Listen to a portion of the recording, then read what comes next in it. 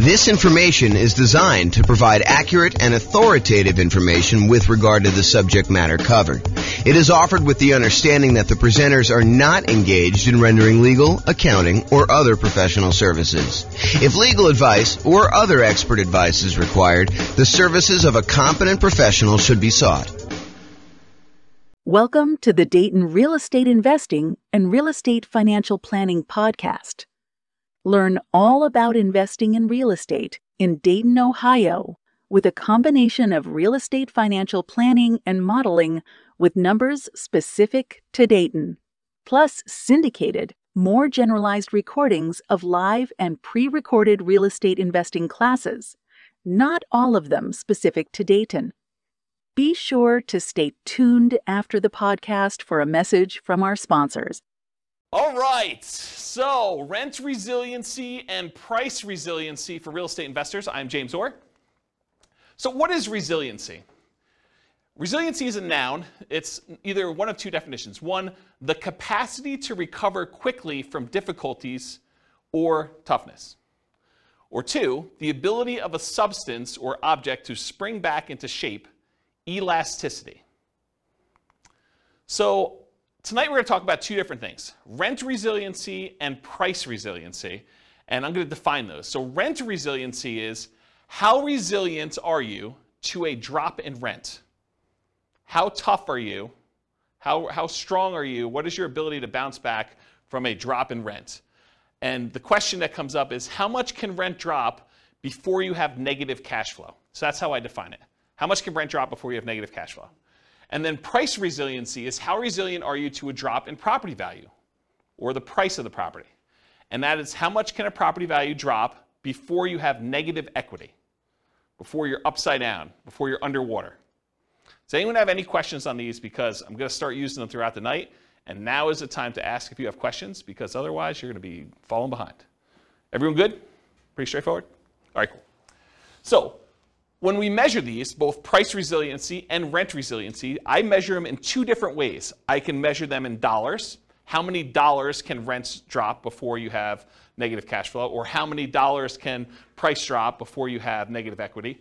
Or we can look at it in terms of percent. How much can rent drop in terms of percent? Can rent drop 10% before I have a negative cash flow? Or how much can prices drop? Can prices drop 10% before I have negative equity in a property? And so how many dollars can rent drop before you have negative cash flow? That's what I call rent resiliency in dollars. That's also known as cash flow. If you think about it, how many dollars can rent drop before you have negative cash flow is literally the definition of what cash flow is, right? Cash flow is how much money you have over what it costs you in order to run the property. So cash flow technically is rent resiliency dollars. However, there's no version of that for percent. So what percent can rent drop before you have negative cash flow? That's what I call rent resiliency percent. And there's no equivalent. It's not like there's a version of this where you can look at that. Okay? So rent resiliency percent is probably the odd one, but rent resiliency dollars is my fancy name of calling cash flow. Does that make sense, everybody? Okay. How many dollars can price drop before you have negative equity or you're upside down or you're underwater? That's what I call price resiliency dollars. That's equity, right? That's literally what equity is. Equity is how much you have over what the mortgage balance is. And so how much can prices drop before you get to negative equity, or you're underwater, is literally how much equity you have.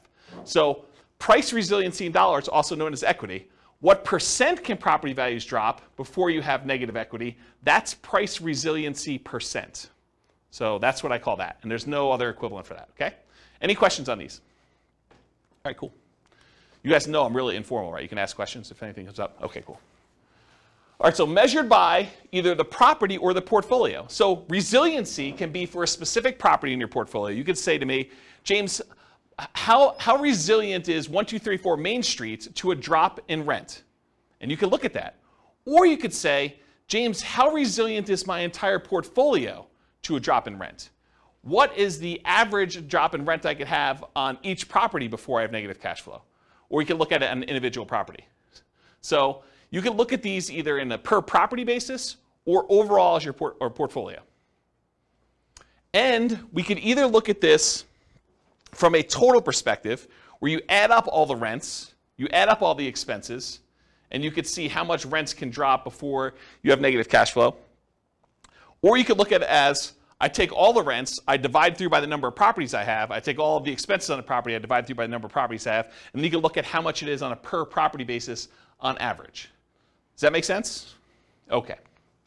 All right, so you could look at this as either a snapshot in time. You could say, right now in my portfolio, how resilient am I to a drop in rent? Or you can say, over a long period of time, over the next 60 years, what does it look like? How resilient am I at each point in time for a drop in rent? So you can look at it either as a snapshot or as the thing over time. And you could say, look, 5 years from now, I plan on paying off a property, or I plan on refinancing a property, or I plan on buying a property, or I plan on selling a property. And you could say 5 years from now, at that snapshot in time, month 60, let's say as an example, what is my rent resiliency, or what is my price resiliency at that point? So you could do this looking into the future too, and use it as a decision-making tool as to whether or not doing a certain activity, buying a property, selling a property, refinancing a property, cash out, refinance a property, or rate and term, refinance a property, or any of those types of things, how will that impact how resilient my portfolio is? Okay, I think I covered all those. Oh, one other thing. You can also look at what is the average amount of risk I have, or in this case, price resiliency or rent resiliency, over an entire 60-year period. So instead of seeing a chart where, it starts off, I'll use draw on the board here, where it starts off really high, or it starts off really low rather, and then over time as cash flow improves, your resiliency gets better. You could say, hey, what is my resiliency for this entire period? And you could take an average and say, oh, the average is 30% or 32% or whatever it is.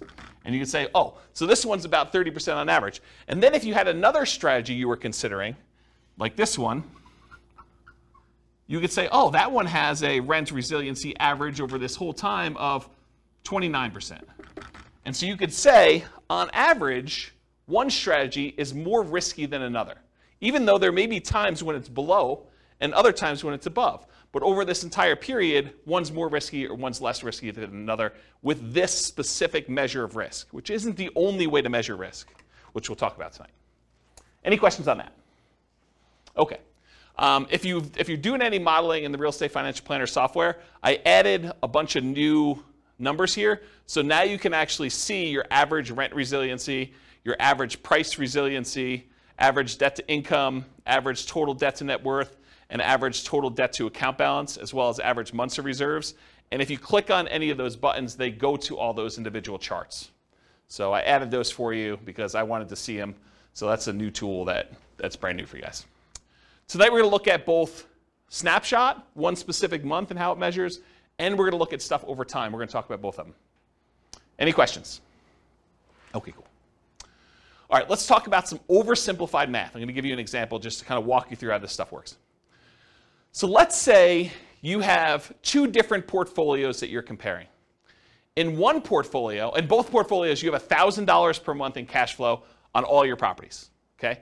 In one portfolio, you have 10 properties that each cash flow $100 each, okay? 10 properties, $100 each property, that's $1,000 per month in cash flow. And in another portfolio, you have 5 properties with $200 a month each in cash flow. So you have one portfolio that has basically the same amount of cash flow for both. One of them has more properties with less cash flow per property, and the other one has fewer properties with more cash flow per property. What if rents, let's talk about the ones where you have 10 properties with $100 each. If rents drop by 10%, if rent per property goes from, just as an example, it's oversimplified, $1,000 per month to $900 per month in rent, your cash flow goes from $1,000 per month to 0 per month. You lost $100 per month in property. It was only a 10% decline in rent values, but because you only had $100 per property, it went from $1,000 per month in rent to $900 per month in rent. So the $100 in cash flow went away. You now have no cash flow on that particular portfolio. Does that make sense, everybody? Compare that to if you had the 5 properties with $200 a month each. If rents drop by the same 10%, so rents go from $1,000 per month to $900 per month, now your cash flow goes from $1,000 per month to $500 per month. So in the other one, you lost all of your cash flow when you had a 10% decline in rents. This one, you had a 10% decline in rents, the same 10% decline in rents, but now you have still $500 per month in cash flow. So the one with 5 properties with $200 a month in cash flow is more resilient to drops in rent. That's an example of how rent resiliency varies between 2 different portfolios. Does that make sense to everybody? Did anyone lost? Everyone's good? Okay. Let's talk about what happens if rents go up, though. Same 2 situations. You have 10 properties with $100 a month in cash flow, or you have 5 properties with $200 a month in cash flow. If rents go up by 10%, rent per property goes from $1,000 per month now to $1,100 per month. Cash flow goes from $1,000 per month, where you have 10 properties with $100 a month in cash flow, goes from $1,000 per month to $2,000 per month. You doubled your cash flow by having a 10% increase in rent. Okay, and we discussed this, I remember discussing this in the real estate partnerships class, where I kind of showed you how cash flow changes. I think Ben and I were talking about this, how rent went up by 3%, and we talked about how it's like $50 more in rent, so it's like you only really increased by 3%, but really the cash flow doubled. Remember this? We talked about that? So this is the same idea, right? Where you have a $100 increase in rents, but now cash flow is doubled on you. But if you have 5 properties, and they're doing $200 a month in cash flow, if you have rent increased by the same 10%, then the rent per property goes from $1,000 per month to $1,100 per month, just like the other one, except now cash flow goes from $1,000 per month to $1,500 per month. Only an increase of 50%, where the other one doubled. This is another example of how resiliency works, except it's the opposite now. Property values, rents actually went up in this case, and so your cash flow did not increase quite as fast because you were more leveraged, essentially. Does that make sense? Okay. Now let's talk about equity. We just did rent resiliency. Now let's talk about equity. So you have $1 million in equity in 2 different portfolios. Okay? In one portfolio, you have 10 $250,000 properties with $100,000 in equity in each.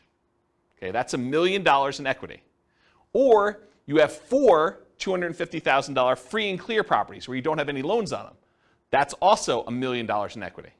So you have 2 different examples. One where you have 10 properties with $100,000 each. The other one where you have 4 $250,000 properties where you have $250,000 in equity in each. Okay? If price drops by 10%, in the one where you have 10 properties with $100,000 in equity each, that means if prices drop by 10%, 10% of a $250,000 property is $25,000. So the property value went from $250,000 to $225,000, but you got 10 of them. So now you have $250,000 in lost equity, and your equity decreased over 10 properties. That means your equity went from the $1 million that you had to $750,000. So your equity decreased from $1 million to $750,000. But if you had the other portfolio where you had 4 $250,000 free and clear properties, if the price drops by the same 10% we did before, $250,000 properties now worth $225,000, you had 4 properties at $25,000 decline in value each. That's $100,000 in equity decline total. So now your equity went from $1 million to $900,000. This is an example of how price resiliency works. Okay? You have one portfolio where you have 10 properties, where now you lost $250,000 of $1 million in equity, and you have another one where you have 4 free and clear properties, same decrease, but now you only lost $100,000 instead of $250,000. Does that make sense? Okay, cool. Now what happens if property values went up? Same $1 million in equity to start, same 2 situations. You have 10 $250,000 properties with $100,000 in equity each. If the price goes up by 10%, the $250,000 property is now worth $275,000. So $250,000 increase across all 10 properties in total. So your equity now goes from $1 million to $1.25 million.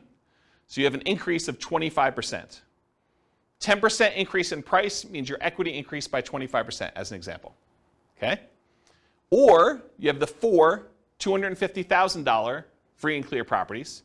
If the price increases by the same 10%, same $25,000 per property, $100,000 for all 4, just add them up for 4 of them. Now your equity goes from $1 million to $1.1 million, It only increased by 10%. It's unleveraged. Okay? Does that make sense? All right. So really, what we're talking about in a lot of these cases is leverage. The more leverage you have, the less resilient you are. The less leverage you have, the more resilient you are. Does that make sense? We just saw that. The more leveraged you are, the less resilient you were. Right? We saw that with rents. Any questions on this? All right, cool. All right, let's do a thought experiment. Which is riskier? Is it riskier to put 0% down or to put 10% down? And why? This is the discussion part of class. What's riskier? Just call it out. It's riskier to put 0% down. It's less risky to put 0% down. Okay?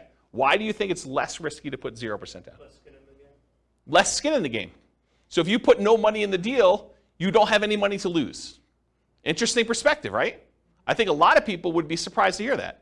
They'd be like, well, you put more down, maybe you have more cash flow, so it's probably less risky to have 10% down from that argument, right?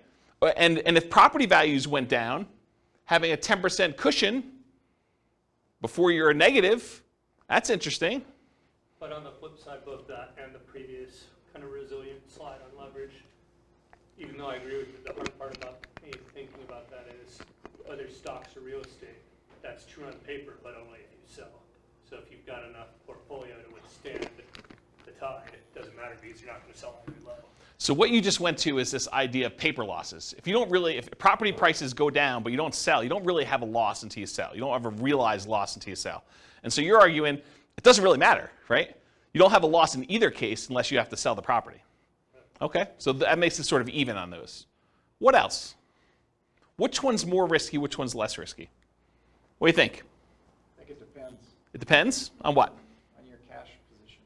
On your cash position, okay? So if you have a lot of cash, then which one's less risky? Then I'd probably go 0% down because your ROI would be higher. Okay, so you might have an infinite return on investment. Right. In theory, at least. I mean, really, you should be calculating your return, including how much you need to keep in reserves. I mean, we kind of teach that in deal analysis class. But ignoring that for a second, if you have a 0% invested in the deal and you make money on that, then you have an infinite return, right? Yep. So you would think that it's less risky for you to have 0% down in that case. Yeah, if you can support the rents. Yeah. So you're assuming you're having to pay for negative cash flow. Well, there's that risk. There is a risk, right? So is it more risky to put 0% down or 10% down? What do you think? It's a personal decision, yeah? It depends on what you have in reserves. I really think.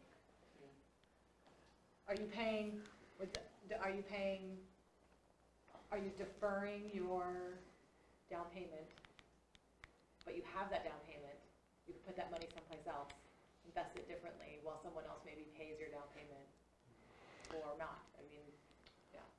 Yeah. So I wonder if you're getting to this idea that if you put 0% down, you probably have more in reserves because you didn't have to put money down. I wonder if you're getting to that. Well, here are my thoughts on it. If you do 0% down, you have nothing in the deal, you have nothing to lose. So there's an argument to be made that if you put nothing into the deal, you have nothing to lose. It's arguably less risky in that way. However, your credit is at risk. If something happens and you have to sell and you have to give the property up for foreclosure, or you have to sell at a loss and you don't have money to make up the difference and you have to do a short sale or something like that, your credit's at risk. And maybe even more so if you put 0% down than if you put 10% down. Because the chance of you being underwater with 0% down is probably greater, right? You know, property values go down 5%. If you had put 10% down, you probably wouldn't be as likely to be underwater, although you have some sales costs and stuff in there, which we're going to ignore for a second. But if you do the 0% down, you're probably still underwater, even with a 5% decrease in price. Okay? What about prices rising? So you tend to have appreciation. You tend to pay off some debt on the property. You tend to have tax benefits, and you tend to have cash flow. So you might have this infinite return on investment with 0% down. It's not really a measure of risk, though. It's just kind of like a better return. You're still getting these benefits, but you had nothing in the deal, though. You know, you're benefiting from having prices go up, at least in theory, paying off some of the debt as long as you're making your mortgage payment, getting tax benefits as long as you're able to depreciate the property, and then getting cash flow on the property if there is any. Maybe there's negative cash flow. But you would have an infinite return on your investment, ignoring, of course, that you should have your return calculated on your reserves as well. And here's, I think it's what Rachel was saying, you have more reserves if you didn't have to put as much down. If you only had to put 0% down, maybe you have more in reserves. And having more in reserves probably makes that less risky. So I don't know. It's kind of an interesting thought. What about the other side? 10% down. Well, if property values go down 10%, you could lose 100% of your money. You know, as sort of what Austin suggested before, you don't have a loss until you actually have to sell. You have this sort of paper loss. And the longer you hold that property, in the overwhelming majority of the cases, real estate tends to be pretty forgiving over time. Even if property values go down the next 5 years, you push it out 30 years, property values are probably going to be up from there, right? Your credit is still at risk, so you still have that risk. Maybe it's a little bit less at risk because you still have that cushion. Of course, prices do rise. In a lot of cases, you still pay off debt to have tax benefits and cash flow, but you're maybe more likely to have a little bit of positive cash flow in that case. And maybe that makes it a little less risky. But you have less debt paid off. So your overall return is probably a little less because if you put 10% down, your debt pay down is a little bit lower when you put money down than if you have 0% down. And finally, you have a little bit lower overall return on investment. So which one is less risky? I don't know. I think part of it's how you measure it and your situation. And you have less reserves, which we talked about. Any questions on this? It's kind of an interesting thought experiment, right? Like, which one's less risky? I think part of that, for us analyzing too, is your own incomes. How quickly can you save to get 10 or 20% down in your market? Because if you're spending 6 months doing that, it might not be a big deal. If it takes you 2 to 4 years, you're going backwards fast. So Austin's almost suggesting that how long it would take you to save up that 10% might be another factor in which one's riskier. If you can quickly save up that 10%, it's probably less risky for you, I think is what he's suggesting. If it would take you a really long time, that's probably a bigger risk. Your ability to replenish losses you have, I think is another way you're thinking about that. That's interesting, yeah. Any questions on this? Good little thought experiment. Okay. Measuring risk in real estate investments, which is largely what we're getting at, right? Aren't we sort of getting at this kind of rent resiliency and price resiliency? Aren't we sort of talking about a way to measure risk?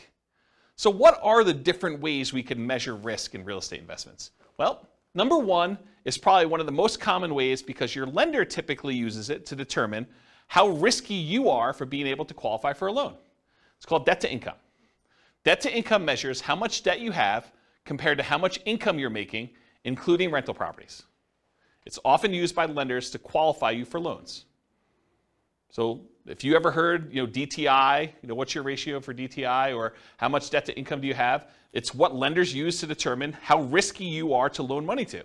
So it is definitely a way to measure risk when you're investing in real estate. Probably one of the most common ones. Another one though, and also used by lender, is your debt service coverage ratio, often abbreviated DSCR. That measures how much income you have from your property compared to your expenses on the property. It's a ratio of your income on the properties to your expenses. And a lot of lenders want to see 1.25 or something like that. They want to make sure that the income you have in your property can more than cover your expenses. Okay? That's another way that we measure risk. Here's one you may not have heard of. It's debt to net worth. How much debt do you have?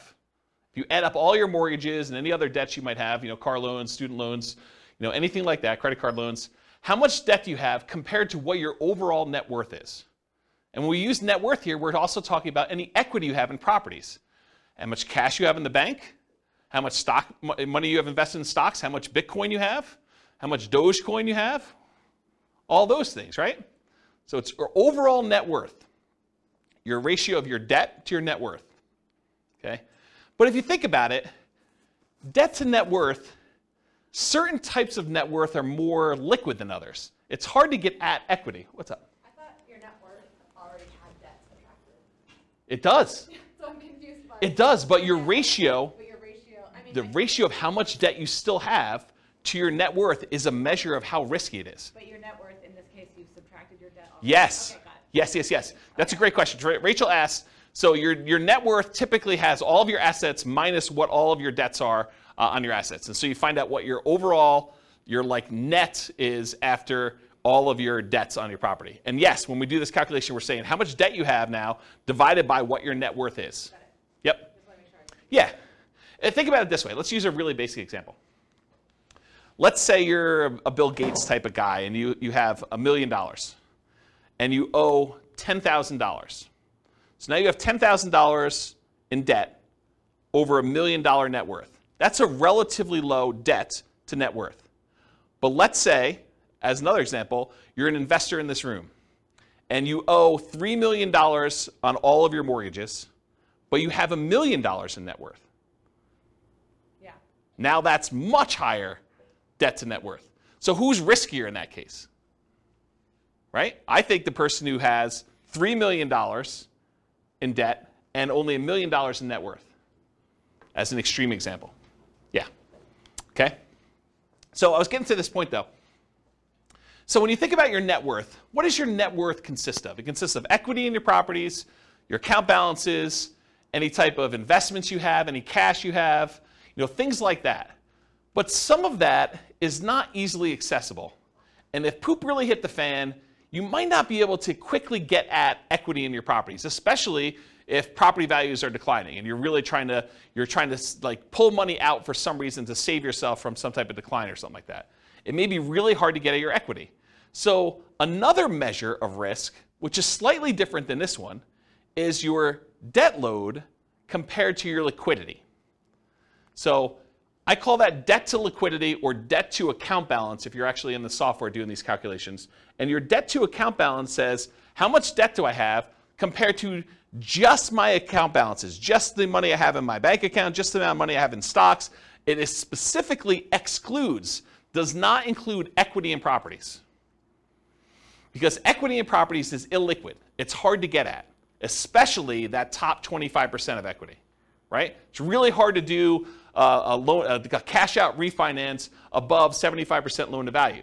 So that equity, in order for you to get at it, you need to sell the property. And if you sell the property, they're probably going to be expenses. You're probably going to have sales commissions, probably have some closing costs, probably have some depreciation recapture if it's been a rental, and you probably have capital gains. So once you pay all those in order to get at it, maybe you don't even have what you thought you had. So this idea of debt compared to your liquid net worth is another way to measure risk. And in fact, I think it's a better way to measure risk because it sort of shows, how able you are to handle issues with your properties, liquidity-wise. Does that make sense? You're smiling like this is what I use. debt to liquid net worth? Yeah. Yeah, it's another measure of risk. Yeah. Okay, so far we've covered debt to income, commonly used by lenders, debt service coverage ratio, another one used by lenders a lot, debt to net worth, which I don't think many lenders use, but I think it's a really good metric, and debt to liquidity or debt to account balances. What about reserves? Isn't reserves another measure of risk? If you only have 1 month of reserves on your personal expenses, all the rental properties you own, don't you think that that's more risky than someone who has 6 months or a year's worth of reserves saved up somewhere? So this just shows you another way to measure risk. Because if you stop and you say, okay, my personal expenses to live on are whatever, $10,000 a month. If you have $60,000 in your bank account, you have 6 months of reserves for your personal expenses. If all of your properties with principal, interest, taxes, insurance, maintenance, vacancy, property management, all those things in there is $2,000 per property. And so if you had $12,000 in the account and you had one property, you'd have 6 months of reserves on that property. Well, that's pretty good. What if you had 10 properties? Now you need $120,000 in reserves to have 6 months of reserves for all your properties. Plus the extra $60,000 for your own personal living expenses. Now you need $180,000 of reserves in order to have 6 months of reserves. Okay? So that's another way to measure risk, is how many months of reserves you have. And then in addition to these, there are 2 other ones we're covering tonight. Rent resiliency, which is how much your rent can drop before you have negative cash flow, and price resiliency, which is how much your price of your properties can drop before you have negative equity. So these, I think, are my first pass attempt at what the different ways of measuring risk in real estate investments are. And there's probably, I was talking to Nick before class, Nick and Austin, I was telling them, there's probably at least a whole class on just this slide, like going into details about what these are, how you measure them. And there's some really interesting relationships, which I'm probably not going to get into much tonight, but like having a whole bunch of reserves can make up for being weak in another area. If you have really low rent resiliency, maybe I do cover this in another slide, but if you have really low rent resiliency, where if rents decline by the smallest amount, you're going to have negative cash flow, but you tell me you have 10 years worth of reserves, I'm less concerned, right? If you tell me, look, I got 15% rent resiliency, but I only have 1 month of reserves, I'm nervous for you because these interact. Does this make sense? Okay. All right, so how much riskier is it? Rent resiliency and price resiliency give you one way to measure how much riskier it is when comparing two different strategies. So these can be talking about completely different strategies. For example, I'm going to Nomad versus I'm going to do non-owner occupant 25% down investments, or I'm going to do Nomad versus short-term rentals, or I'm going to do house hacking versus fix and flips, or whatever your strategy is, although fix and flips really wouldn't have rent resiliency. But you could use them to measure two different strategies completely, or you can use it to measure what is riskier. Should I put 10% down? Should I put 20% down? Should I put 25% down? And earlier we were talking, Ben, about this idea of nomading and how much you put down. If you think about this is sort of what we're talking about. If you put less down when you're nomading, it's just a really simple version of this conversation that we should have in detail. But if you put, lower down, like 5% down, and you have a much poorer, much more riskier rent resiliency, where you're likely to have negative cash flow or really low resiliency in case rents change, but you have now an extra 15% of the down payment in reserves, well, those sort of like counteract. And would I rather see you have negative $50 a month in cash flow, but have $45,000 more in reserves? Yes, I would.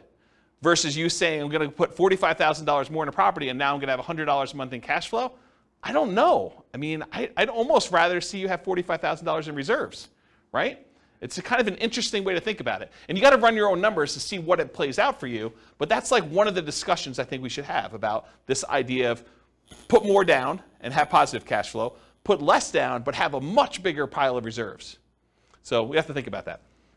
Okay, so you could be analyzing, you can use this to measure risk when you're looking at totally different strategies or different amounts of leverage. Should I put 20% down? Should I put 25% down? Should I put 50% down? Should I buy these properties free and clear? Other measures of risk may mitigate the severity or the consequences from the risk associated with another measure. This is what we talked about before about having risky rent resiliency, where it's really low, and if you have a drop in rent, you're going to have negative cash flow. But being risky there can often be mitigated by having really robust reserves. So if you're really sensitive to drops in rent where you're going to have negative cash flow, but you tell me you've got $1 million in reserves, I probably don't care, right? Unless you're talking about really big numbers for the negative cash flow. But if you tell me you have very little reserves and you're close, or you tell me, or I'd rather see you say, I got a decent rent resiliency and mediocre to good sort of reserves. Sort of like this balance between them, okay? So for example, let's look at them for Nomad with 5% down versus 20% investor loans. You're not moving in with the 20% down for someone who has $1 million to start with. So we're going to start with an example here. Someone's got $1 million to start with, and they're going to either do Nomad or they're going to say, I'm not moving into a property. Sequentially, I'm just going to go buy one property to live in, and then I'm going to buy 20% down rentals. Let's take a look at how these compare. And I do have the 20% down investor buy a single owner-occupant property to start with to kind of make it fair, okay? So let's take a look at what this looks like. Let's start with price resiliency. Okay. I'm going to take my time to go through these charts. So this is a chart showing total price resiliency in dollars. So how much dollar-wise do prices need to decline before I have negative equity? The red line is showing you 20% down non-owner occupant. And remember, price resiliency in dollar is essentially equity. So really, this is a chart of how much equity they have in all their properties. Right? That's what I'm showing you. We started with $1 million, and we either do the nomad strategy, where you're buying properties with 5% down, moving in, living there for a year, converting the last one to a rental, buying the next one, putting 5% down, and you're repeating this process until you have 10 rentals and 1 owner-occupant, versus someone who is buying 1 owner-occupant property and immediately putting 20% down to buy 10 rentals as quickly as they can with that $1 million that they have. So in this case, they're able to buy the 10 rentals really, really fast in like 10 months. Okay? So you'll see, as far as how much equity they have in their properties, when they do 20% down, they're buying these properties really, really fast, and it's growing very quickly at the beginning. Then over time, you just have this normal appreciation curve.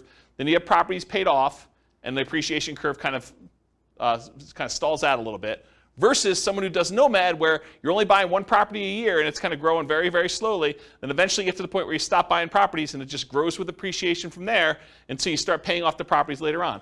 Eventually, they get to the same spot, though, where they have the same amount of equity in the properties. They have basically 11 free and clear properties, 1 they're living in, and 10 rentals.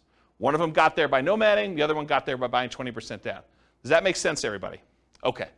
So putting 20% down gives you more equity. Duh. Right? I mean, this is sort of like master the obvious stuff. You put 20% down versus 5% down, you're going to have more equity, which is why 20% down is above the other curve. So it's more resilient to declines in prices. Might be easier to see this, though, per property, because you're like, these numbers don't make any sense to me. It's like hard to tell what's going on. But what if we looked at it on a per property basis? Well, that's what the average price resiliency dollar is. We now look at the amount of price resiliency we have per property. And so this gives you an idea of how much equity you have on the average property that you have there. Same idea, though. 20% down, non-owner occupant, is kind of more than what you do with 5% down. Interesting thing, though, with nomad, you live in the property for a year. And my definition for average price resiliency dollar, I exclude your owner-occupant home. I basically only look at it for investment properties. There's a weird exception when we look at all individual properties, but for the most part, I'm ignoring this one. So you'll notice nomad is 0 until basically month 13, when we convert that to a rental. And so then it pops up, and you have a certain amount of dollars, 5% plus whatever appreciation was on that particular property. And then each one that you buy, it kind of increases until you get to the time where you're stopping buying, and then it just kind of continues up per property. And this gives you a feeling for how much it is. But it's still hard to gauge because this is future dollars, right? You have equity growing, but your property values are also growing too. So it's hard to tell what's happening because these numbers don't make a lot of sense to us when we think about future dollars. Like, what does having $500,000 per property in equity mean, about 20 years in the future? It's hard to fathom. It's hard to really relate to that, okay? So if you do this and we adjust for inflation, if we say, look, I'm going to adjust back to inflation so that the property is always worth $350,000 or so in today's dollars, now we can kind of get a feel for what's happening. This is showing you average price resiliency dollar, but now it's adjusted so that these numbers make sense to us because we're talking about adjusting back into today's dollars. So, this has, when the nomad kind of pops up there, we have, I don't know, whatever that is, about $40,000 or so, maybe a little bit more, and each one you buy kind of increases until you get to the point where after you're stopping buying around year 10 or so, you got about $100,000 on average across all the properties that you bought over time for all the nomad ones. But the ones where you put 20% down, it's probably $180,000 on average. Okay? So you can just kind of see how this works. And eventually you get to the point where you have 100% of equity. So the property values are worth about $350,000. You have about $350,000 worth of price resiliency. The property value can drop the full value of the property before you have negative equity because you don't have a loan. Does that make sense? And these are slower to get there because you delayed buying properties. It takes you longer to get to the point where, on average, all of your properties are paid off because they staggered a year out. And these were only staggered by like 9 months or 10 months in order to get all 10 bought. Does that make sense, everybody? Okay. So these are in inflation-adjusted dollars. Helps you think about how much property values might need to go down with the properties. You understand it now, not what it will be worth in the future. You may also see that we're only measuring rentals. That's why nomad's at 0. Any questions on this one? But that only assumes, well, that also doesn't take into account how much out of pocket you had to put down to get to the same result. 100%. We are not including how much you had to put down in order to get to how much equity you have. You're right. Because rent resiliency, or price resiliency in this case, doesn't include the amount you put in.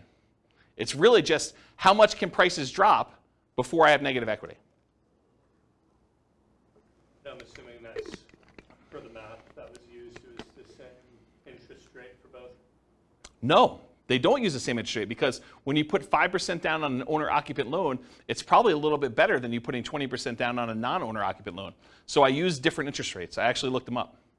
Yeah, so this is interesting, because we're going to have a slide later on where I show you which one gets to financial independence faster, and it surprises a lot of people. Because you'd think, I don't know, 20% down, it should get there faster or whatever. I mean, you're going to look at it, you're going to see. Yeah. All right, any other questions on this? I think I'm about to switch gears.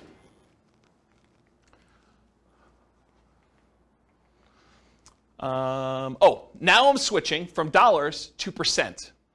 So what percent can prices drop before I have negative equity? And you can see when you put 20% down on the first property, you basically have 20% that can decline before you have negative equity. When you have the nomad property, until it becomes a rental, it's 0. But then as soon as you do this, it's probably closer to like this 8% range. Why is it 8% after a year? Because you put 5% down, and I assume property values are appreciating at 3. So now property values can go down by like 8% on this first one before you have it. And each time you buy a new property, it sort of increases to get to this point. So you could see how resilient you are to declines in value, percentage-wise. No longer talk about dollars, because in a lot of ways, don't we want to know percent? Don't we think in terms of percent? We don't often think, look, we're buying properties. What if they go down $72,000? Well, $72,000 of what? If we're talking about $1 million property, that's very different than if we're talking about a $300,000 property. So really, don't we want to think in terms of what percentage decline we had on the property value? So I think percent makes a lot more sense. So you can see here, though, and then eventually you get to the point where you can have 100% decline in value when your property is free and clear, and you don't have any negative equity. And the nomad one takes longer to do. The total and the average look almost identical. The charts look almost the same. Or this is all the properties combined. We could look at each individual property if we wanted to, right? And that would look like a rainbow. So each one of these then becomes its own property. And you can see this is someone nomading. Each year they buy a new property, and then the rent, or this is the price resiliency. The price resiliency kind of goes up over time as they appreciate and as you pay down a loan a little bit. Okay? Any questions? Is this helpful? All right. Let's switch over now to talk about rent resiliency. So total rent resiliency in dollars. Remember, rent resiliency dollar is what? It's cash flow. So this is really another chart saying this is how much total cash flow you have on all your rental properties. Now, it's still the same scenarios. We started with $1 million, and we either do nomad or one owner occupant, then 20% down payment, non-owner occupant investment property loans. We're putting 20% down, gives you more cash flow. That makes sense, right? You put 20% down the property, you'd expect probably a little bit better cash flow. Although the interest rate's better on 5% down nomad.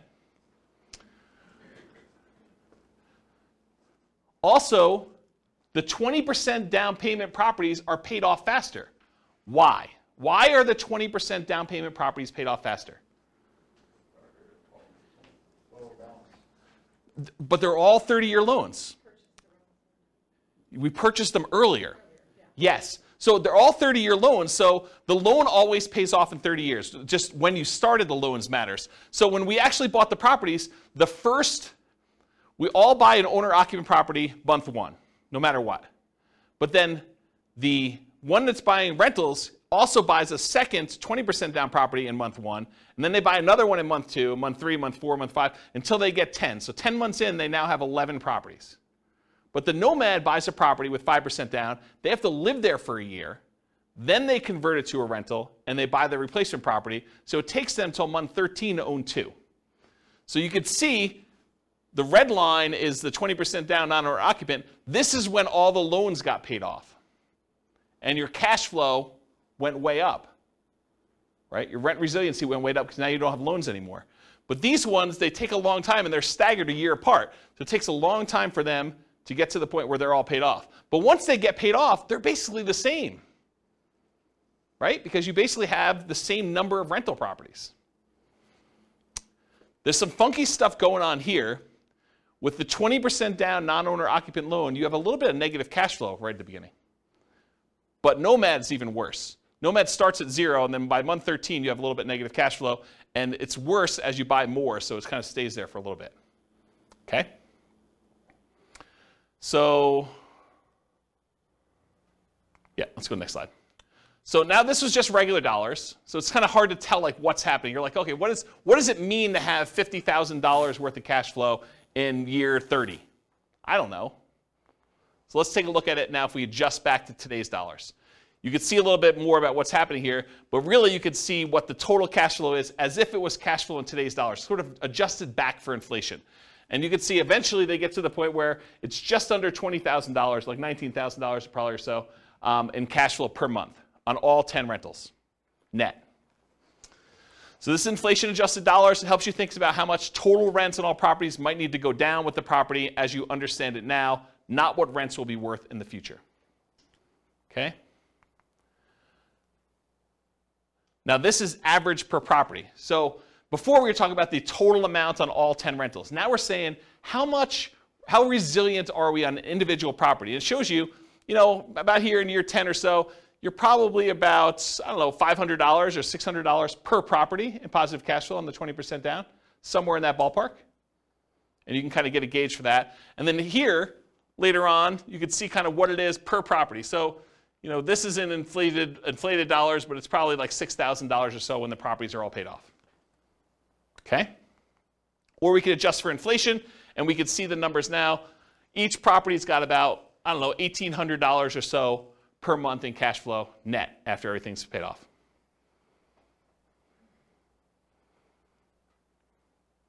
Cool? Any questions on this? All right, now we're going to switch to percent. So what percent can rents decline before we have negative cash flow? Well, with both of them, we're negative up front, right? Because we're basically underwater. We have negative cash flow on the properties. The 20% down one becomes positive sooner. The Nomad one takes a little longer before it becomes positive. But you can see that over time, though, it gets to the point where about 10 years in, 20% down is, about 18% resilient. You can have an 18% drop in rents before you have negative cash flow. And Nomad is probably, I don't know what that is, 8, somewhere around there.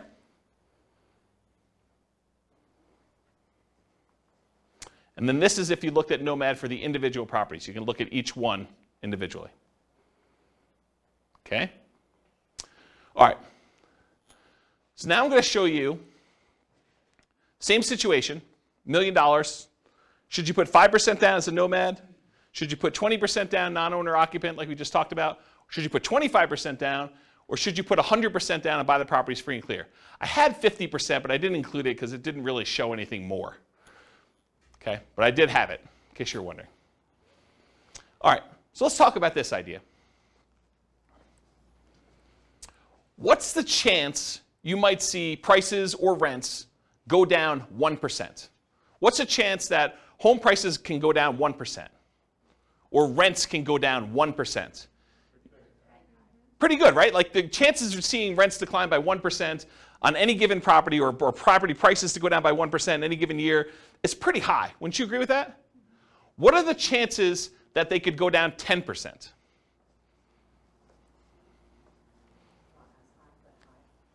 You think it's high? Is it as high as 1%? Yeah, it's much more likely for you to be able to see property prices or rents go down 1% than it would be for them to go down 10%. What about the chances it could go down 25%? Property prices, you have a $400,000 property, now it's worth $300,000. What are the chances that could happen? Could it happen? Yeah, it could happen. Is it more likely that something like that would happen, or is it more likely you'll see a 1% decline? 1%, right? I mean, this is obvious. I'm not trying to trick you. What about a 100% decline? Rents go to 0. Property prices go to 0. Could that happen? Maybe. Is it likely? Probably not. So would you agree that we're much more likely to see a 1% decline than a 50% decline?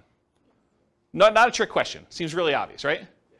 Therefore, having a rent resiliency of 20%, where rents can decline by 20% before you have negative cash flow, is much less risky than having a rent resiliency of 10%, where rents can go down by 10% before we have negative cash flow, because we're much less likely to see a 20% drop than a 10% drop in rents. Because the chance of it going down 20% is much more unlikely than having a 20% rent resiliency, it's probably not 2 times better. It's probably more than 2 times better. Does that make sense? There's a point where, look, you really want to have a 1% rent resiliency or better. You really want to have a 2% one. But once you get up to like 30%, how much better is 35 than 30? Right? I don't know if it's like a lot, because the chance of it getting to 30% decline is much lower. Like the small numbers, it's much more important. It's important to get to a certain number, whatever it is, 5%, 10%, whatever you think is reasonable for perhaps a price decline or a rent decline. But once you get up much, much higher, the difference between those higher numbers, because it's not likely to get there, it's not as big of a deal. So is that a Rubicon then? No, I don't think of this as Rubicons. Rubicons are sort of like things you cross over, you get to where you never go back from. Acquiring your first rental property, or getting to the point where you have $100 a month coming in cash flow, or the point where you have your mortgage paid for by your rental properties. Yeah, things like that. Those are what I think considered Rubicons. Yeah. Yeah, question? So in your rent investor history, what percentage have you seen rents go down? That's a really good question. I don't remember, but I do remember seeing rents decline in 2008, 2009, when you had a whole bunch of people that couldn't or were unable or unwilling to sell their properties at a loss. They either couldn't sell their properties or they were unwilling to sell it at a loss, and they decided to become unwanted landlords, reluctant landlords where they're renting their property out. And then you have a surplus of rentals on the market and not as much demand. And so when you have a lot of demand and a lot of inventory, people drop rents in order to get their properties rented, and so you have declines in rents. And I think that happens, it's sort of market dependent, but like our local market, Fort Collins specifically, was much more resilient to rent declines than other markets in other parts of the country. So I think part of it is market dependent, and I probably could look at some charts to try to get a feel for that. There probably is some data that I'll try to find, and we can look that up. But I don't think it's unreasonable to be prepared for a 10% decline. Especially, I think about it this way too.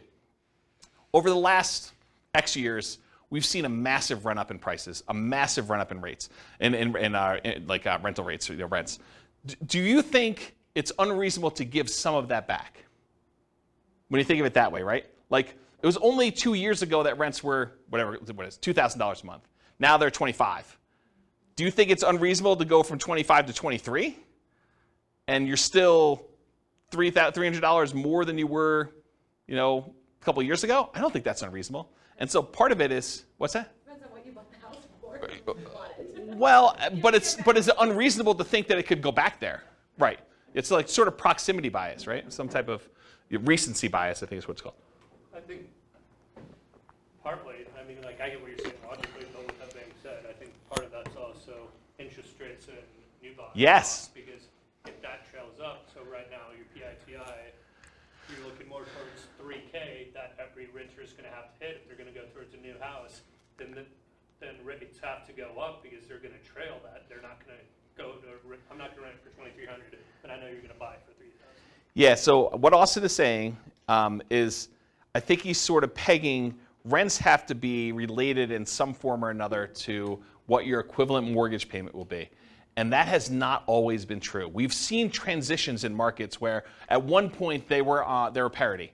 It was $2,000 to buy the property with a reasonable down payment compared to about $2,000 a month in rent. And we saw some type of parity with that. But then over time, markets changed where the price to buy a house went up a lot and rents did not creep up quite as fast as those things. And so that can change in a marketplace over time. It's not universally true that always rents are there. Now, what's an interesting kind of way to think about this is you could force that to be true by doing like a rent-to-own or lease option where you tell people, look, the mortgage payment if you go buy this property is $3,000 a month, to use your example, but rents would normally be $2,200. But I'm going to charge you $3,000 a month because if you can't afford a $3,000 a month payment, you can't buy this house. You're never going to be able to actually buy it from me. And if you can't do that, then why am I putting you in here? And so you can almost make a justification for rents that look like mortgage payments when you're selling on the lease option. Does that make sense? So, yeah, that's an interesting point, though. Okay. Any other questions? I think there's some other stuff on another slide, but I think we're done with this one. We good? Cool. So evaluating risk continuing. So what's the chance price or rent will go down on a single property? You know, you have a rogue property in a part of town that goes bad, or, you know, it's not as hot anymore. So what are the chances that it could go down on a single property? Pretty good, right? I think you could see that happening. What's the chance it would be two properties in the same market? Well, probably not as high as a single property, but probably greater than some other things that could happen. What about on 10 properties in the same market? Well, if the whole market goes bad, I think that could totally happen, right? What about two properties in different markets? What's the chance of that happening? I think it could happen, but it's a different probability than having all of your eggs in one basket in one market, or on one street, or in one neighborhood. Right? There's a couple of people in the room that I'm looking at, okay? I mean, I'm not saying it's bad, I'm just saying that there's an increased probability, so I think you need to account for that when you think about your rent resiliency and your price resiliency, that, you know, you've increased your risk by doing that. What about 10 properties in 10 different markets? Right? A little bit less probability, but it can still happen. So diversification in some form or another, whether that's geographic, investing in different markets, property type, you know, buying some duplexes, buying some apartments, buying some single-family homes, you know, buying some condos, buying some townhomes, you know, all those different types of properties that you can do, or price points, you know, buying some entry-level rental properties versus buying some luxury properties, buying some mid-range sort of properties, or the strategy you're using. I'm doing short-term rentals, I'm doing house hacking, I'm doing you know, fix and flip, or all these different examples. So there's some diversification you can do across all those different things. Excuse me, geographic, property type, price point, strategy. There's more resilience required, suggested, I don't know how to word that, if you're not diversifying. Right? I think you'd be prudent to have a more resilient portfolio to increase your threshold for what you want to have in terms of resilience if you're not diversifying in other ways. But if you're more diversified, you probably could get away, not that you should, and there's arguments against this. There's arguments of investing only in the one market that you think is really going to do well and not investing in these other markets just to have diversification where you have a higher risk of those going down, right? I think there's a counter argument to this. But I think overall, it's more prudent to be higher resilience if you're less diversified. If you're doing the same strategy with the same house in the same neighborhood, you probably should be a little bit more focused on being more resilient with your stuff than if you're spread out a little bit, right? This is obvious.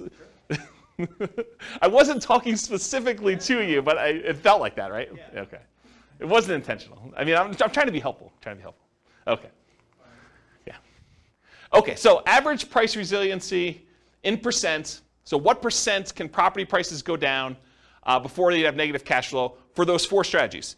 For the 100% down, you bought the property free and clear, you could have the property value go down 100% and you would not be underwater because you don't have a mortgage. So that one's easy. That one just goes 100% all the way across the whole time. Wouldn't you be negative past 75 if isn't about 25% taxes and insurance? No, this is property values. Okay. This is not rents. When we do the rent one, you'll see there is a threshold. But for property values, you have a $400,000 property, you don't own anything on it, it can go down 400K. It can go down 100% before you're negative. And there's an interesting point you bring up, which I have a slide at the end. I think there's a variation on this class, or at least a variation on some of the terms, where we do take into account things like sales costs and capital gains and depreciation recapture and stuff like that. There's a version where we take into account those transaction costs for equity. But this one is simple, right? This one is just pure up equity, okay? So the 100% down one's easy. 100% all the way across. Super, super easy on that one. The next one we'll do Nomad. Nomad, you start at 0, because you basically are not counting the thing that's not a rental. By the time you get to year 1, you convert it to a rental. It pops up here. And this is the average per property. And so it shows you you're at about 8% or so. And then each time you buy a property, kind of comes down, drops down, does this, until eventually it kind of tapers off until you get to the point where all the properties are paid off and you're doing that. That's what Nomad is.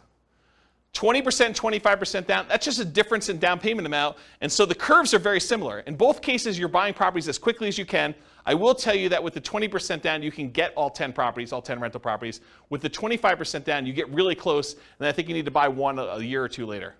Okay? So you have a small delay there, but you're acquiring these properties, and you're more resilient with 25% down. This makes more sense, right? You put more down, you're more resilient to a price drop when you do that, and then they eventually taper to the point where they get to be the same when the properties are all paid off. About 30 years in the future from when you started. Maybe minus a year, plus a year. Okay? Any questions on this? Pretty straightforward? Okay.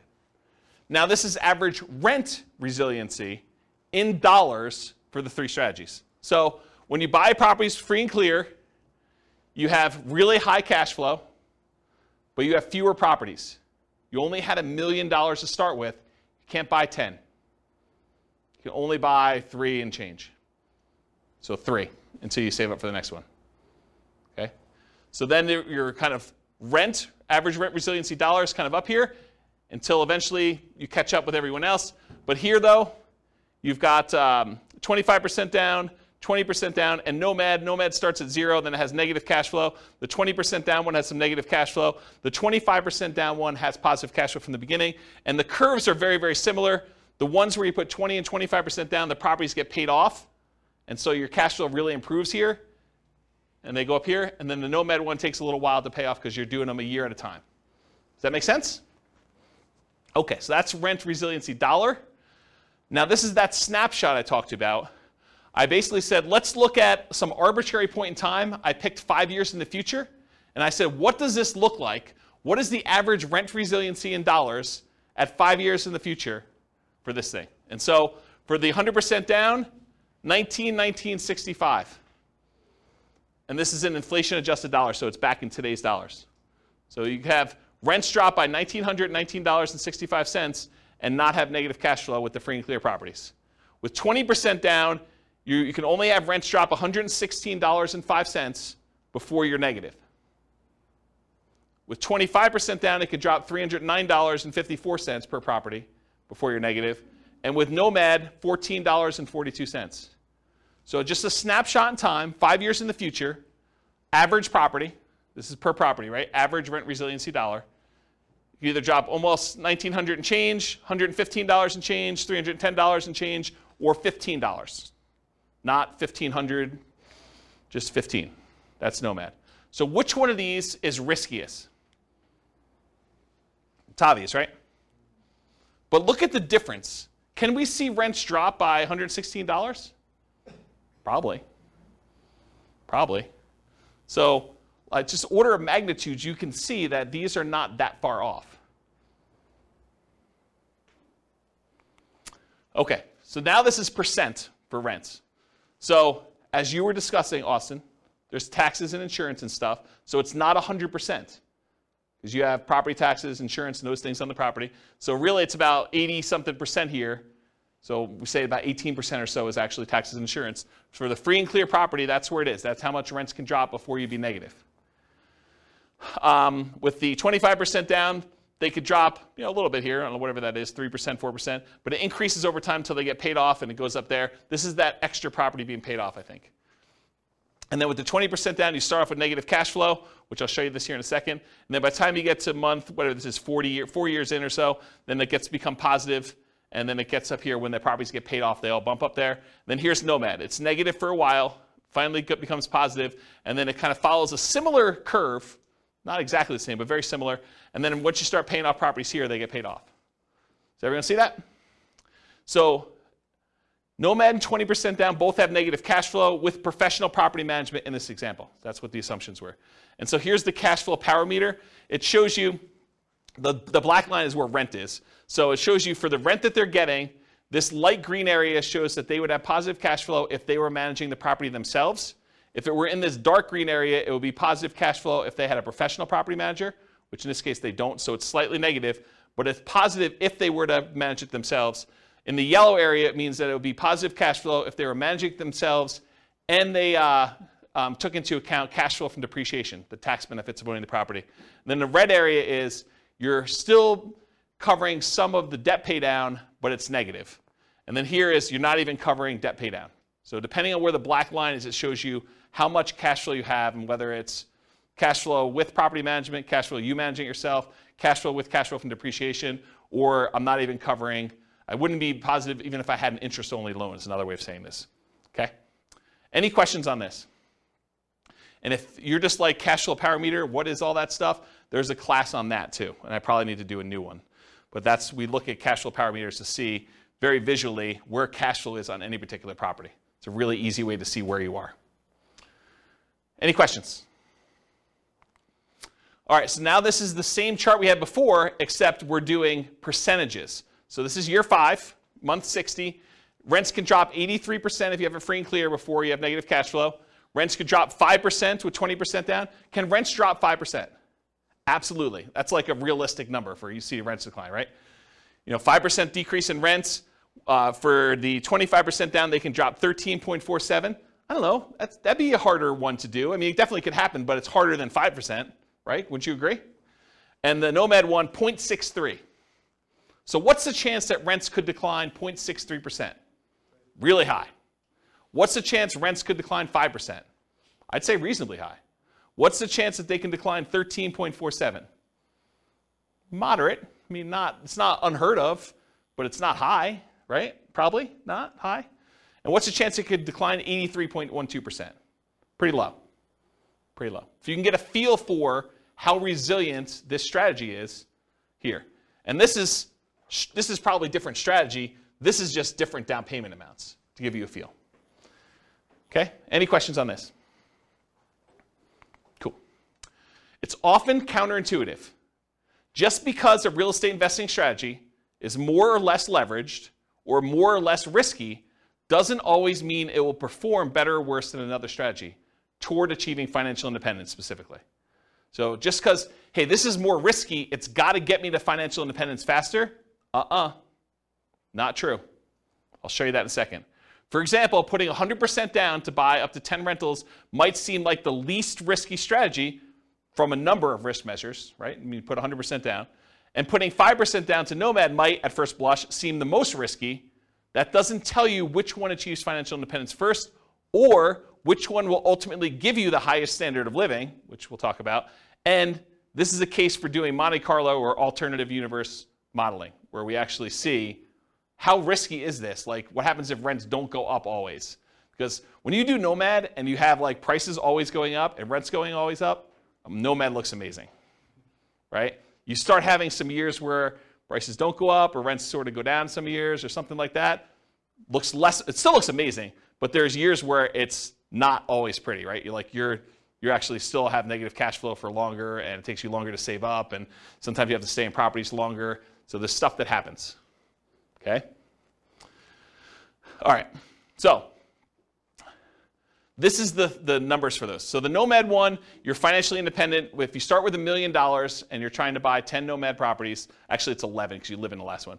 It takes you 8.5 years to be financially independent where I think you're making $10,000 a month in income. So 8.58 years in order to make $10,000 a month in passive income. If you put 25% down, 7.58 years. So that's faster to put 25% down.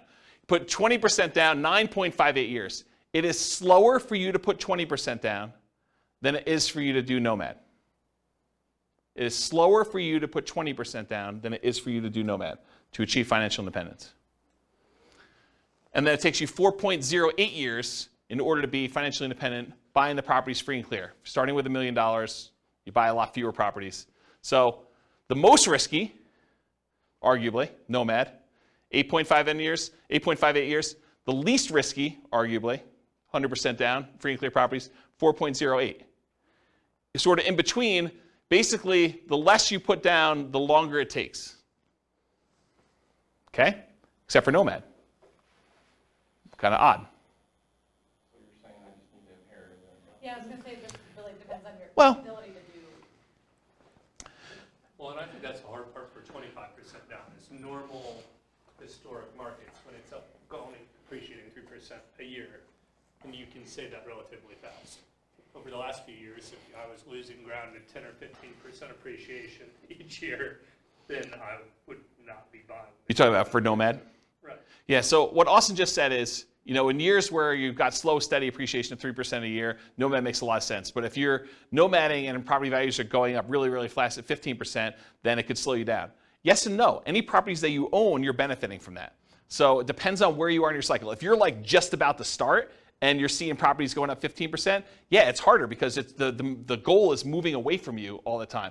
But if you have the money to do down payments, there's other options. If you don't and you're saving up anyway, you just do what you can. You kind of use the market that you have, but any properties that you bought, you do benefit from those. You have, you bought 3 properties, and now you're doing your 4th one. Great. The 3 properties you own went up 15% a year. That's awesome. So it's kind of weird situation with that. And I think Nick in the back said something like, now I just got to inherit $1 million. And this was sort of like a setup as an example to show you how rent resiliency impacts different choices if you're starting in one particular position.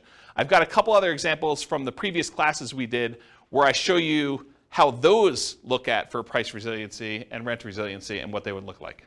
So you'll see those, which those ones, they were basically right out of college earning whatever it was, $70,000 a year or something between the two of them, right? So you'll see what those look like. Okay, any questions? All right, cool. So this is their standard of living. It shows them what percentage of that $10,000 a month goal they're earning, adjusted for inflation. And so you can see they all achieve it pretty low here. But look what's interesting about this is Nomad eventually, it doesn't happen at the beginning, but Nomad eventually has the highest standard of living. They're earning the most amount of money later on. And part of that is them paying off properties. This is when they pay off their owner-occupant property. These over here paid off their owner-occupant properties here. Basically month 360s. They all bought it at the beginning. Okay? So the one where you did 100% down, you don't have the 10 properties right away. It takes you a while to acquire them, and so it takes a long time to do that. The ones where you're doing 25% down, those are very similar curves. Okay? So you have the highest standard of living with Nomad too, which also is probably counterintuitive to a lot of folks. Okay? This is just when you buy the properties in case somebody wanted to ask me about it. The Nomad one, you bought one in year 1, you waited a year, you bought another one, waited a year, bought another one, bought another one, bought another one, until eventually you get 11 properties. 1 you live in and 10 rentals. For the 100% down, you could buy 3 up front. It takes you a little while to save up for 100% down in the next one. Then you go up to 4, 5, 6, 7, 8, 9. It takes you a long time to buy the 11th property, one that you're living in. And the one you're living in is 5% down. And then 20% and 25% down. The 20% one, you're able to buy all 11 right away within the first year. The other one, it takes you a little while to save up for that last 25% down payment. Because $1 million does not quite get you enough to do 25% down with the property I picked. Okay? All right. I'm going to run through these pretty quick. So for those that came to the previous classes or on the podcast, buy and hold real estate investing strategy, this will look really familiar to you, but this is sort of another perspective on that class. Because in that class, the only thing we covered was when they achieve financial independence. We didn't talk about anything else because I didn't have time. So we basically went over all this, all the different strategies in buy and hold, which I'm not going to go into detail, and we looked at how fast they achieve financial independence. Now I'm going to show you another view into what's going on and show you what their price resiliency looks like. And so these are all the different strategies combined. I'm not going to break them out and kind of go into detail, just to give you a view of approximately where these are, right? So prices can decline by the time they start acquiring properties in this 20% range to maybe 40, maybe 50% range. And then finally, when you stop acquiring properties, it just increases over time.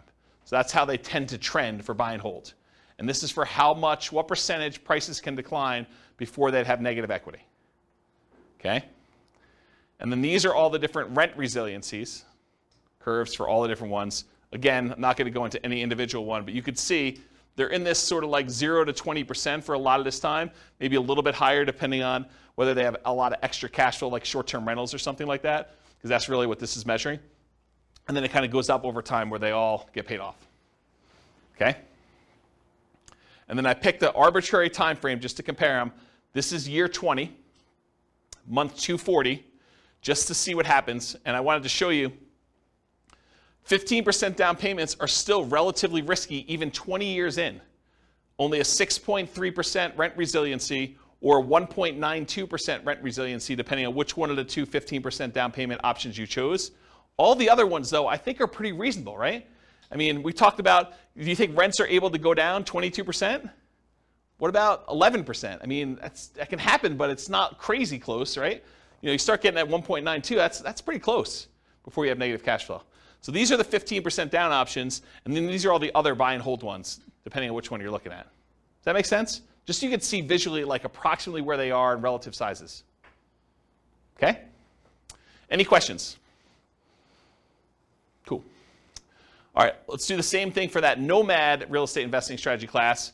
Again, in that class, we went over all the different time it took them to be financially independent. We didn't go into any other detail. We didn't talk about net worth. We didn't talk about any risk. We didn't talk about, cash flow or debt service coverage ratio or debt to income or anything else. So really, we just covered that. Now, this is if you do price resiliency. The blue one that's really weird is the lease option one where you're buying properties, then you have to stop buying until you can afford the next one and they get cashed out. So there's some weird stuff going on with the blue one. Just ignore that one. But the rest of them sort of trend in this, I don't know, once you get up to steady state, 25 to 50%. And then, of course, as they get paid off, they increase from there. So you can see relative price resiliency in that what I would consider to be a reasonable range. There's nothing kind of abnormal there. And then here's rent resiliency. Again, the blue one is that lease option one, which is kind of wacky. But then here, it builds up. Nomad kind of builds up over time as you acquire properties and you hold them longer, and you add another property, and eventually you get good cash flow. But it takes some time to get there, and kind of cash flow increases here until the properties start getting paid off. That's what they look like for rent resiliency percent. Any questions? And for comparison, this is year 20. Do you have a question, Austin? Yeah. For the short-term rental. Yep. For 5% down, I'm assuming that was done year 2 or yes. starting year 2 then? Yes. You start your short-term rental year 2. And then, do you remember what kind of cash flow or additional rent you were projecting for that? Yeah, it's in that presentation, but I don't remember. It wasn't crazy though. I remember at the time thinking it was a pretty reasonable bump. I bumped up expenses on it and I bumped up income on it so that the net income was higher, but it wasn't like 2x or anything like that. It wasn't that extreme. It wasn't even close to 2x. It was a reasonable bump. And you can change those assumptions, right? You can go copy the scenario to your account and just change the model. Yep.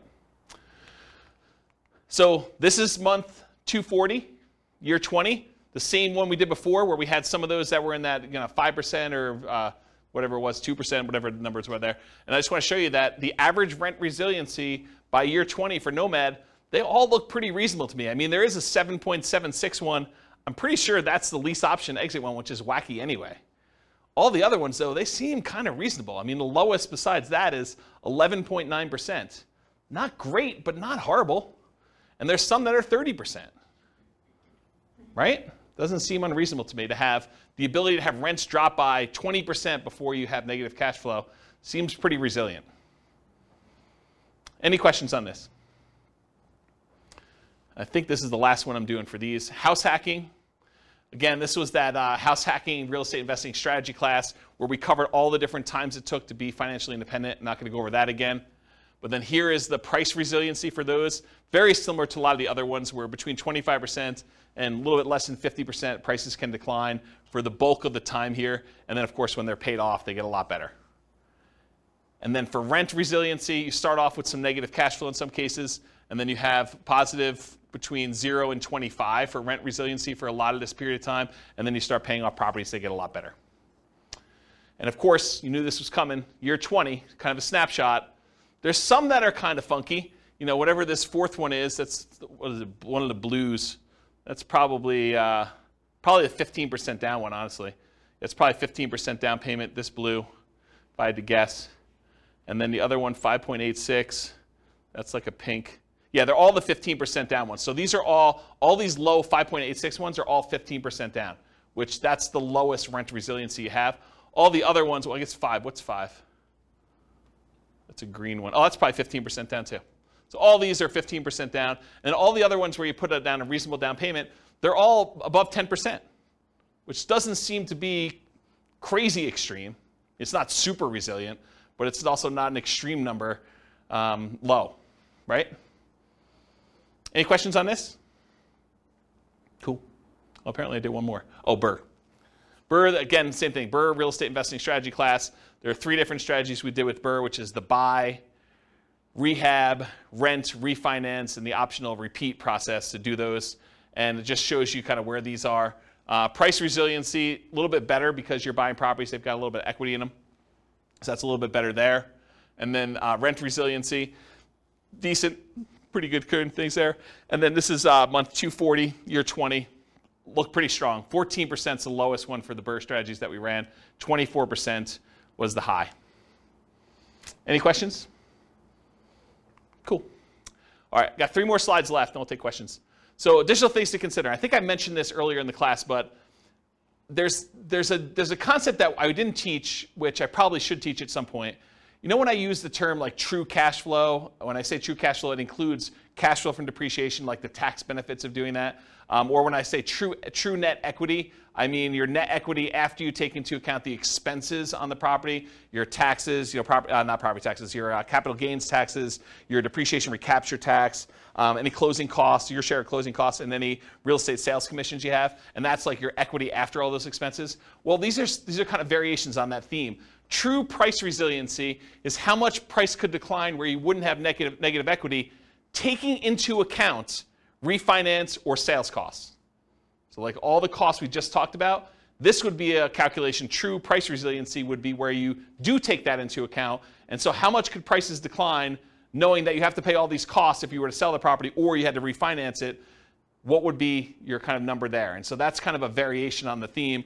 And then the same thing would be true for true rent resiliency. How much could rent decline where you wouldn't have negative cash flow, accounting for cash flow from depreciation, that tax benefit you get by owning the property too. So right now, if you think about it, we talked about rent resiliency all night. But really, if rents declined by 10%, you'd still have this weird buffer of the tax benefits of owning that rental property, provided you were still in that period of time where you can get the depreciation, right? So even if you were at break even or slightly negative, that like tax benefit of owning the property would really make it positive. So it's sort of like this extra buffer in there before you're really, really negative. You're not really negative with that cash flow from depreciation until you get below the cash flow from depreciation number 2. Does that make sense? And so this idea of true rent resiliency would, in theory, it's not created yet, would take into account cash flow from depreciation on those as well. So for those that wondered, hey, I thought this class was called cash flow resiliency and equity resiliency. And you're right, it was. At first, I was like, I'm calling this cash flow resiliency because it's how resilient is your cash flow to a decline in rent. Or equity resiliency, how resilient is your equity to a decline in price. And the more I thought about it, the more I thought, if I named it those, which I think makes sense, but if I named it those, I would avoid these extra ones that I plan on doing. And so I decided to go back and rename the terms to rent resiliency and price resiliency now. So now it's how resilient are you to a decline in rent, or how resilient are you to a decline in price? Because I wanted to add things like vacancy resiliency. How resilient are you to an increase in vacancy? Or property insurance resiliency. How resilient are you in your cash flow to an increase in property insurance? Or property taxes resiliency. How resilient are you in cash flow to an increase in property taxes? Or maintenance resiliency. How resilient are you to an increase in maintenance or CapEx as examples? So, for example, with maintenance, you could say, how much maintenance go up before you have negative cash flow? That would be maintenance resiliency. So that's why it got renamed. Does that make sense why it got renamed now? Okay. All right. Would you guys like to see my personal portfolio, rent resiliency and price resiliency, to kind of get a feel for what is somebody who has an established portfolio and might actually, think that they know what they're doing, do that, okay? So here's my own personal portfolio. This is my average price resiliency, and I should tell you, I'm not acquiring any properties, not selling any properties, not refinancing any properties, so it looks really plain, right? Because there's not a lot of stuff going on.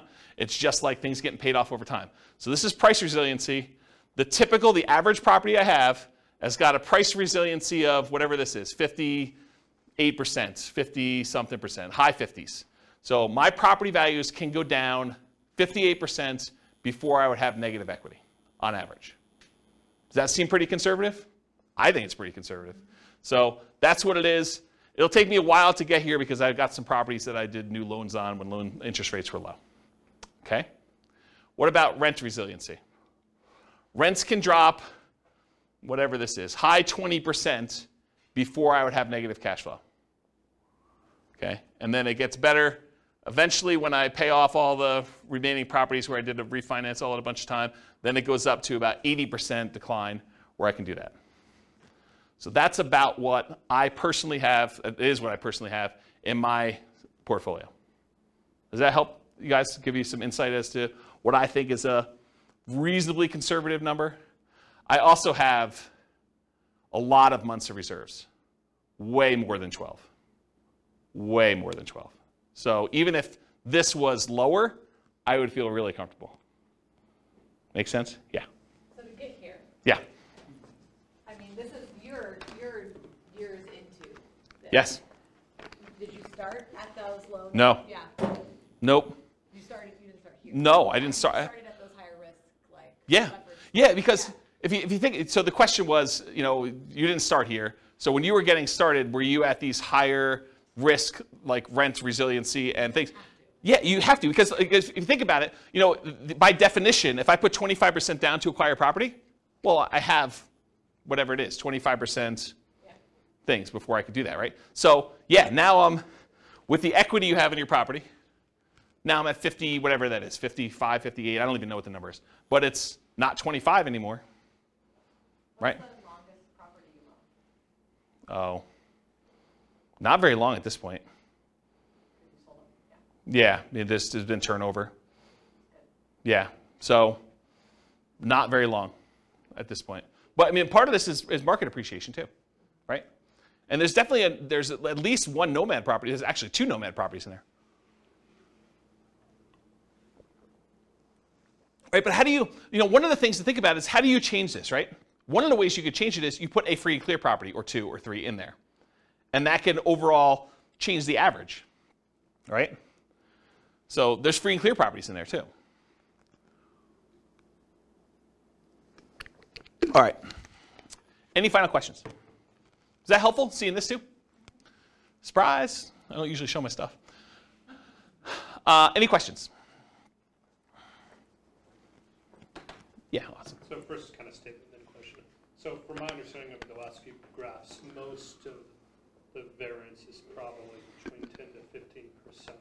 It depends on your strategy and what you're doing, right? If you're buying free and clear properties, no.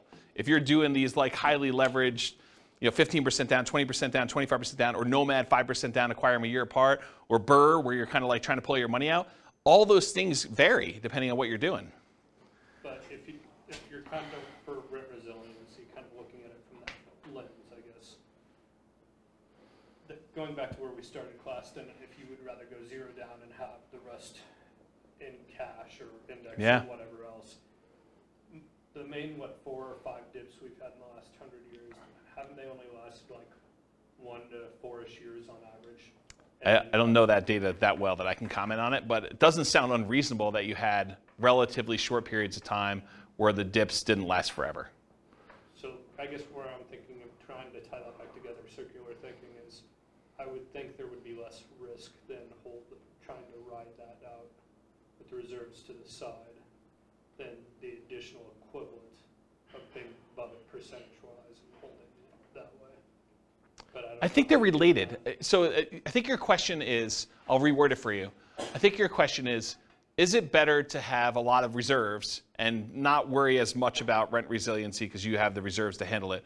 Or should you have 20% plus as far as rent resiliency where you might have some negative cash flow, but you can kind of hold it? And I think it's a combination. It's like, if you have 10 over here, then you have to have 20 over here. And if you have 20 over here, you have to have 10 over here. And you're weighting them. And then the numbers are arbitrary. It's like sort of like this balancing act of, if you're really low rent resiliency, you're high risk, right? You have a small amount before you go negative, then having reserves, big reserves, makes a lot of sense. If you are, you have really good, if you've got rent resiliency like I have in my portfolio, where property values or rents can go down, whatever this number is, 28% or whatever the number is here, then needing reserves is probably not that important, right? I still have crazy reserves. I mean, I'll tell you, it's like over the top. But you don't need that as much if you have 28% rent resiliency. This makes sense, right? So it's this balancing act. And this is sort of what we were talking about when you first came into class, but off recording, is that looking at all these different measures of risk, you have to like weigh them against each other, because you can have, your debt to income can be one thing, and your debt to net worth, and your liquid debt to net worth, and like all those kind of measures, debt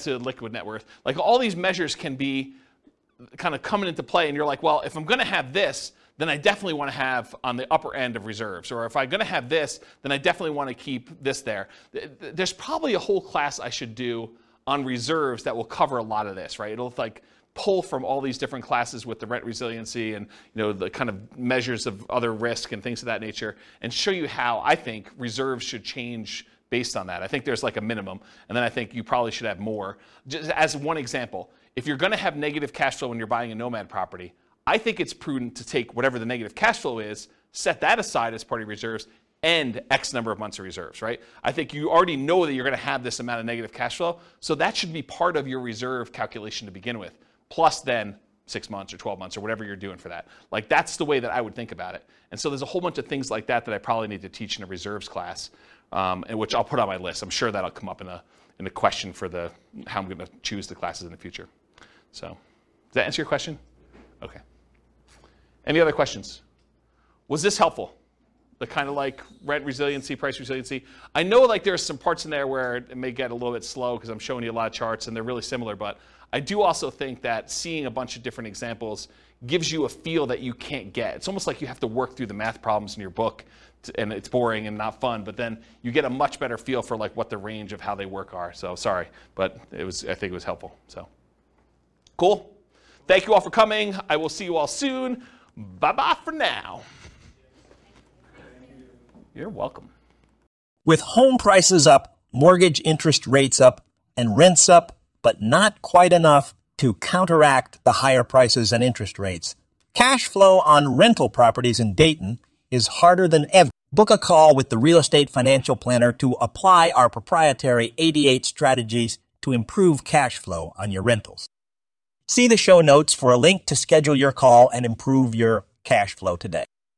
If you're a real estate agent, lender, or professional in Dayton that wants to help our real estate investor listeners, consider reaching out to learn about collaboration opportunities with this podcast. We'd love to add more value to our listeners by having you assist our investors buy, sell, and finance their real estate investments. See the show notes to schedule a call to discuss collaboration opportunities.